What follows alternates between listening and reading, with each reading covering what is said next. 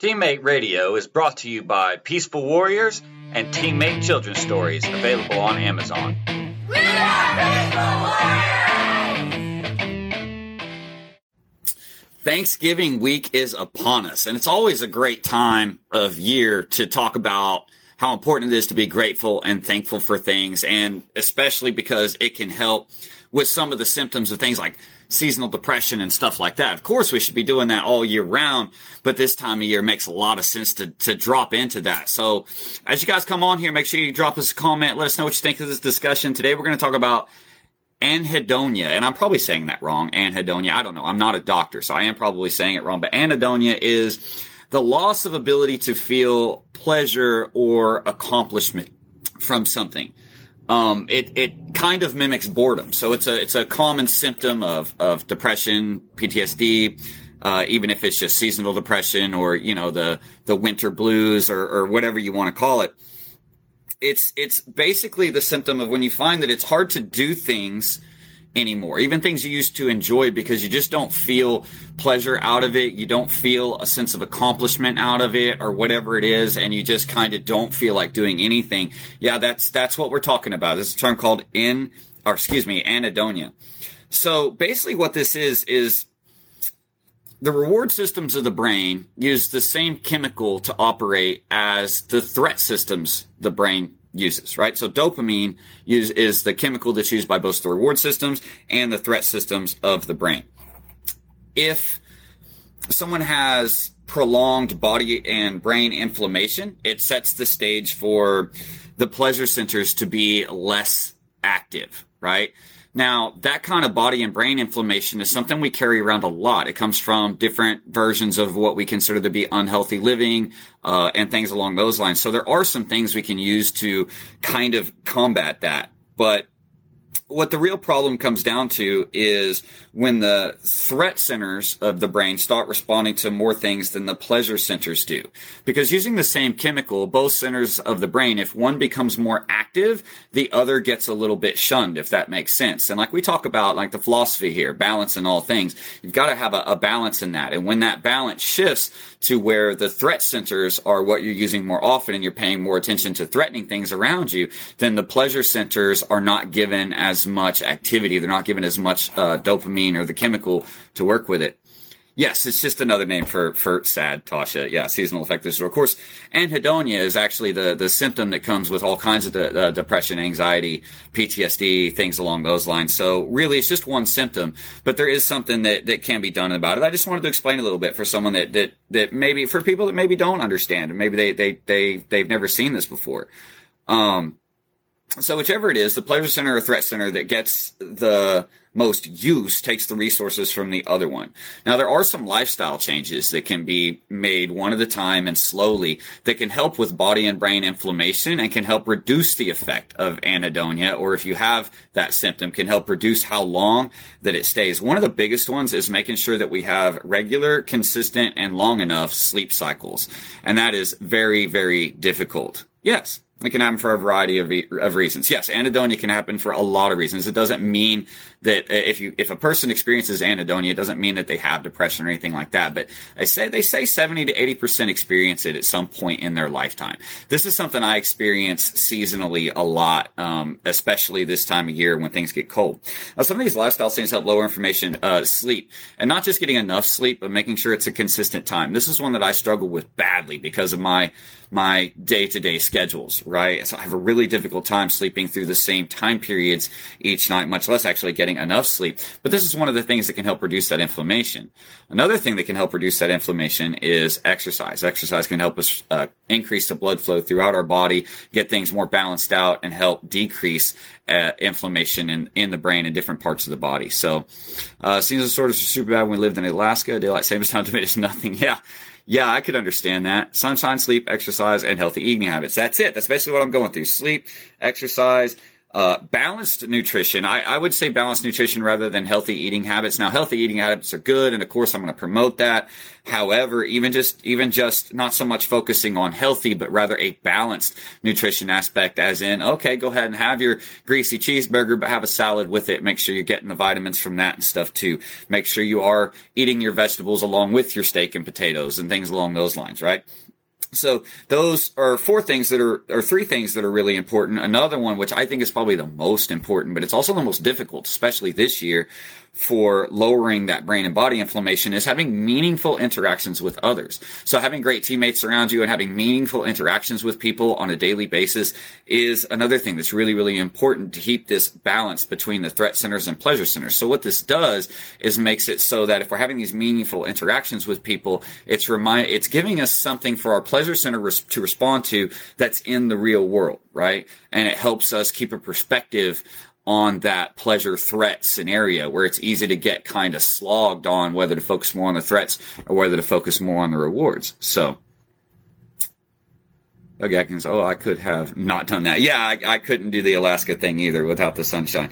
So yeah, meaningful interactions with people are really, really important. Another thing that can help is sometimes imbalances are caused by self-training, habits. So what I mean is, for example, if every time you're upset, you delve into an electronic device, a video game, social media, or something like that, the pleasure centers of your body start to become trained to respond to just the electronics and the blue light and the things you get from that.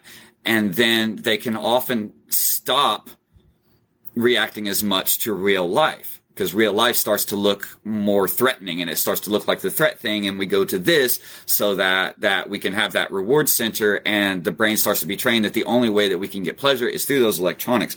So finding ways to make sure you have your control over your electronic uses, like reducing electronics at night, for example, which can also help with sleep, helps the pleasure centers become less reliant on them and bring the focus of the pleasure centers back to the real world.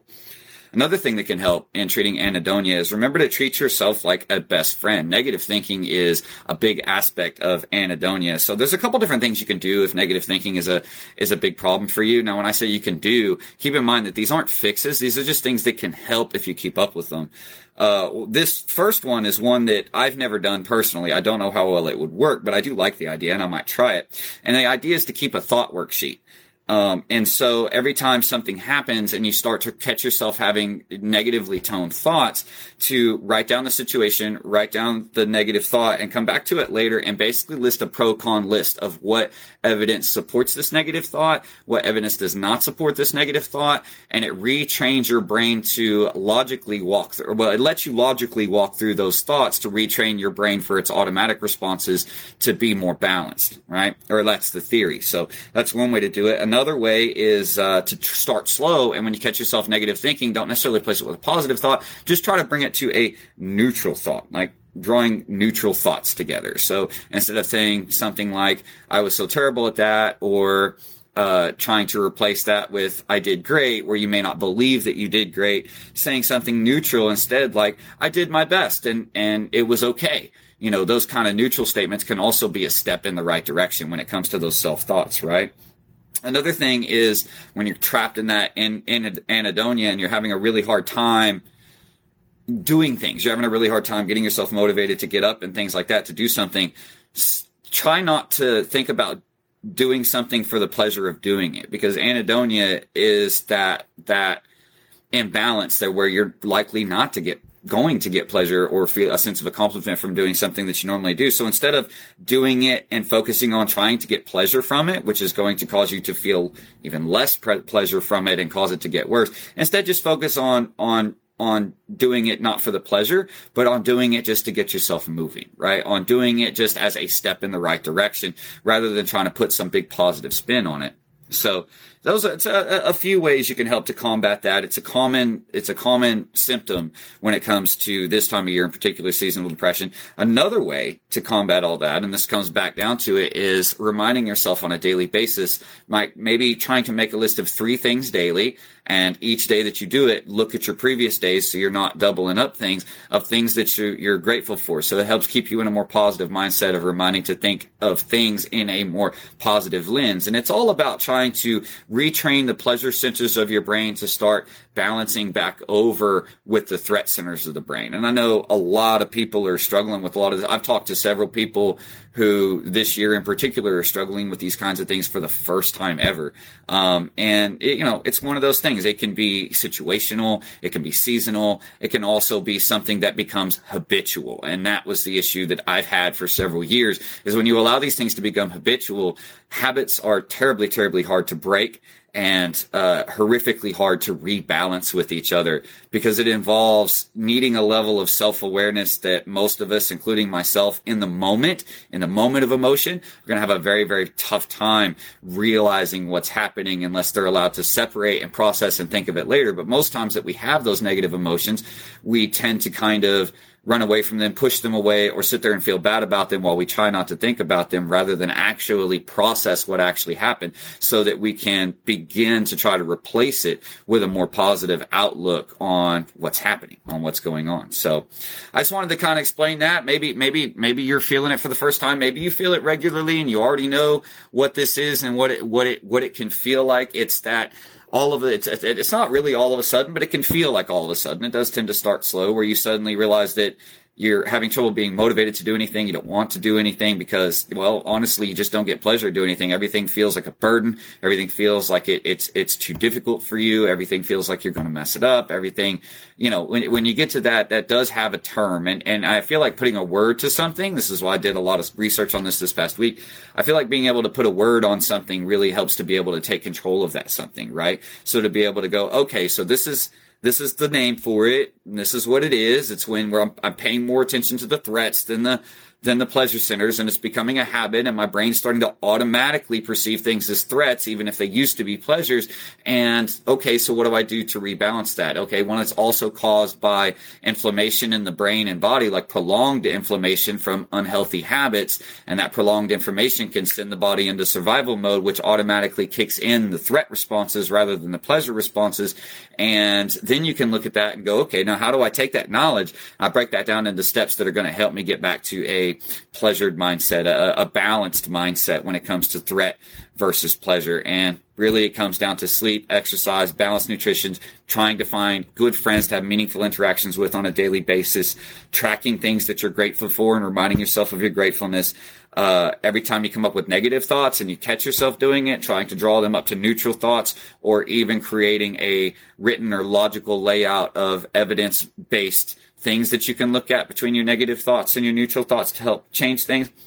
And to try to do and try to get up and do things without focusing on doing anything for pleasure, but just focus on doing it just because it needs done, or just to say you've been able to do it, whatever that excuse is. Just that one little step, right? That one little step is sometimes enough to get going in the right direction. Making sure that we are balancing the pleasure responses of our brain to different types of things, so that we make sure that we allow ourselves a pleasure response in interactions with people, and we also make sure we allow ourselves a pleasure response in interactions in the real world, whatever kind of interactions they are, in doing a craft and participating in a hobby and playing outside and whatever it is, so that we're not only going to one place, such as an electronic device or a video game, for our pleasure, because that can start to train the subconscious of the brain that that's the only way to get pleasure. And then it creates an even bigger disconnect between how we feel about the real world and how we feel about ourselves. And it creates just this downward spiral that's really, really tough to break yourself back out of. It really is. Tasha, I've always found that having names for these things helps. Say healthy eating habits. I mean, realistically healthy eating habits. That's it, which is balanced, right? It's not about taking things away from you. It's about have the things you want, also have the things you need, and make sure you leave space for both. It's a great place to start. A great place to start is just have all the same meals you would normally have. And if you feel like they've been unhealthy and you change your habit, just eat all the same meals you've already have, but make a salad to go with it, a small salad, and eat the salad first, and then have your regular meal.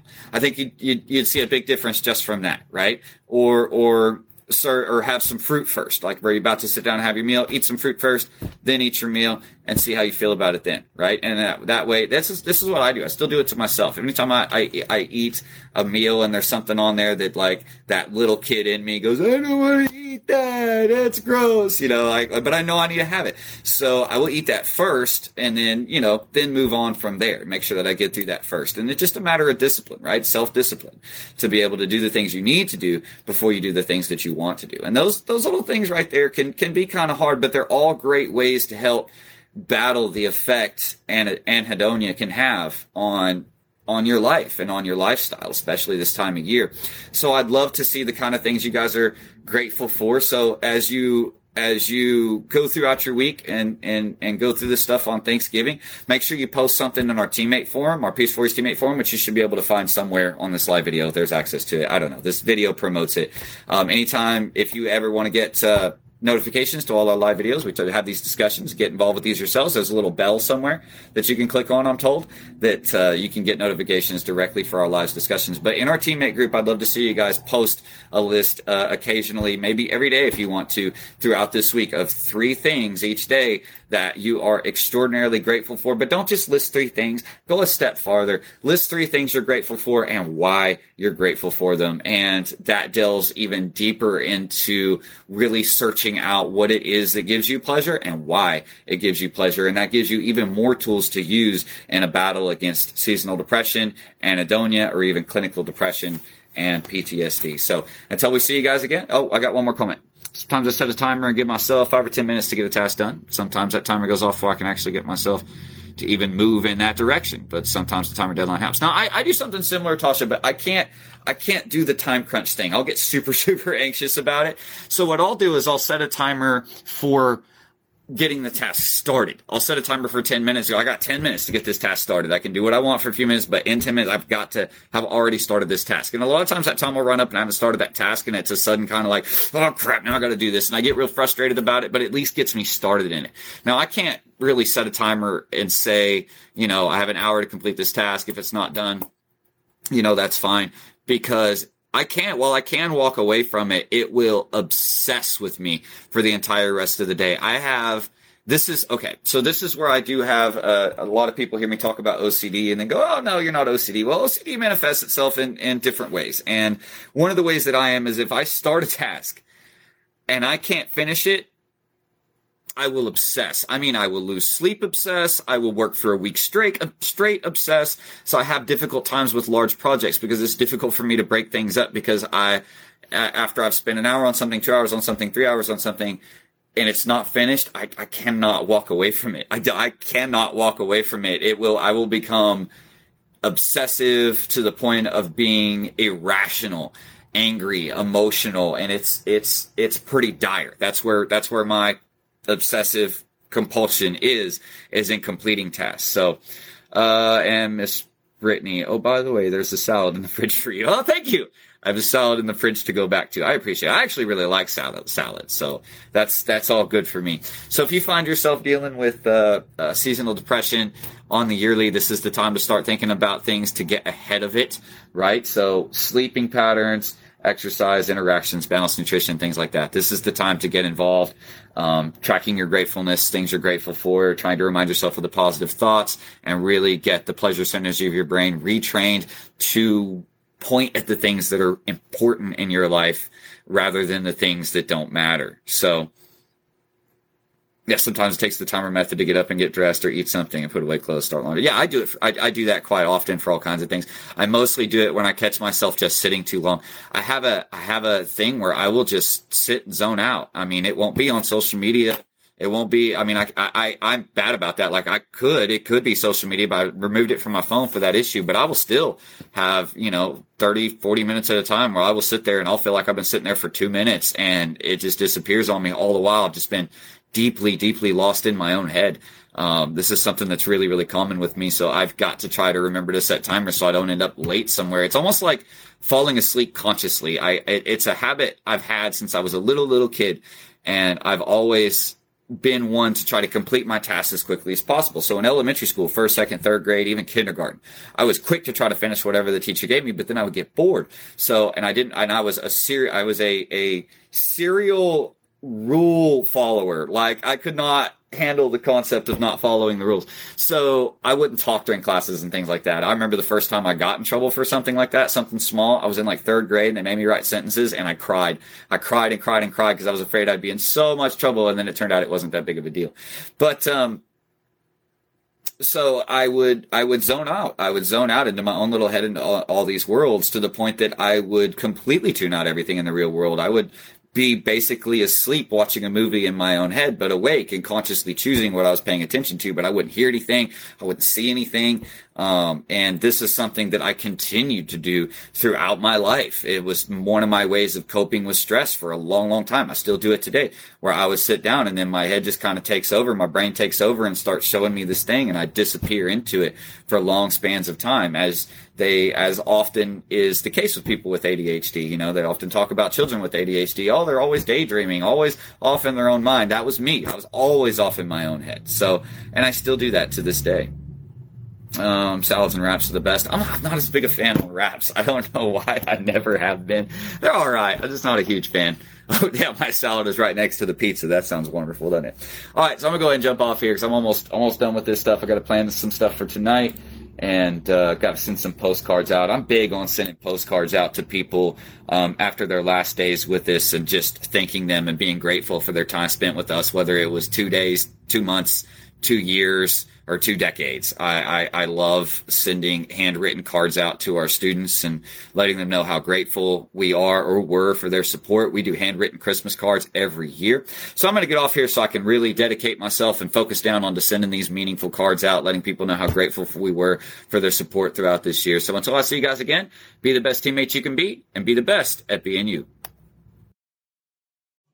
Teammate Radio is brought to you by Peaceful Warriors and Teammate Children's Stories, available on Amazon. We are Peaceful Warriors!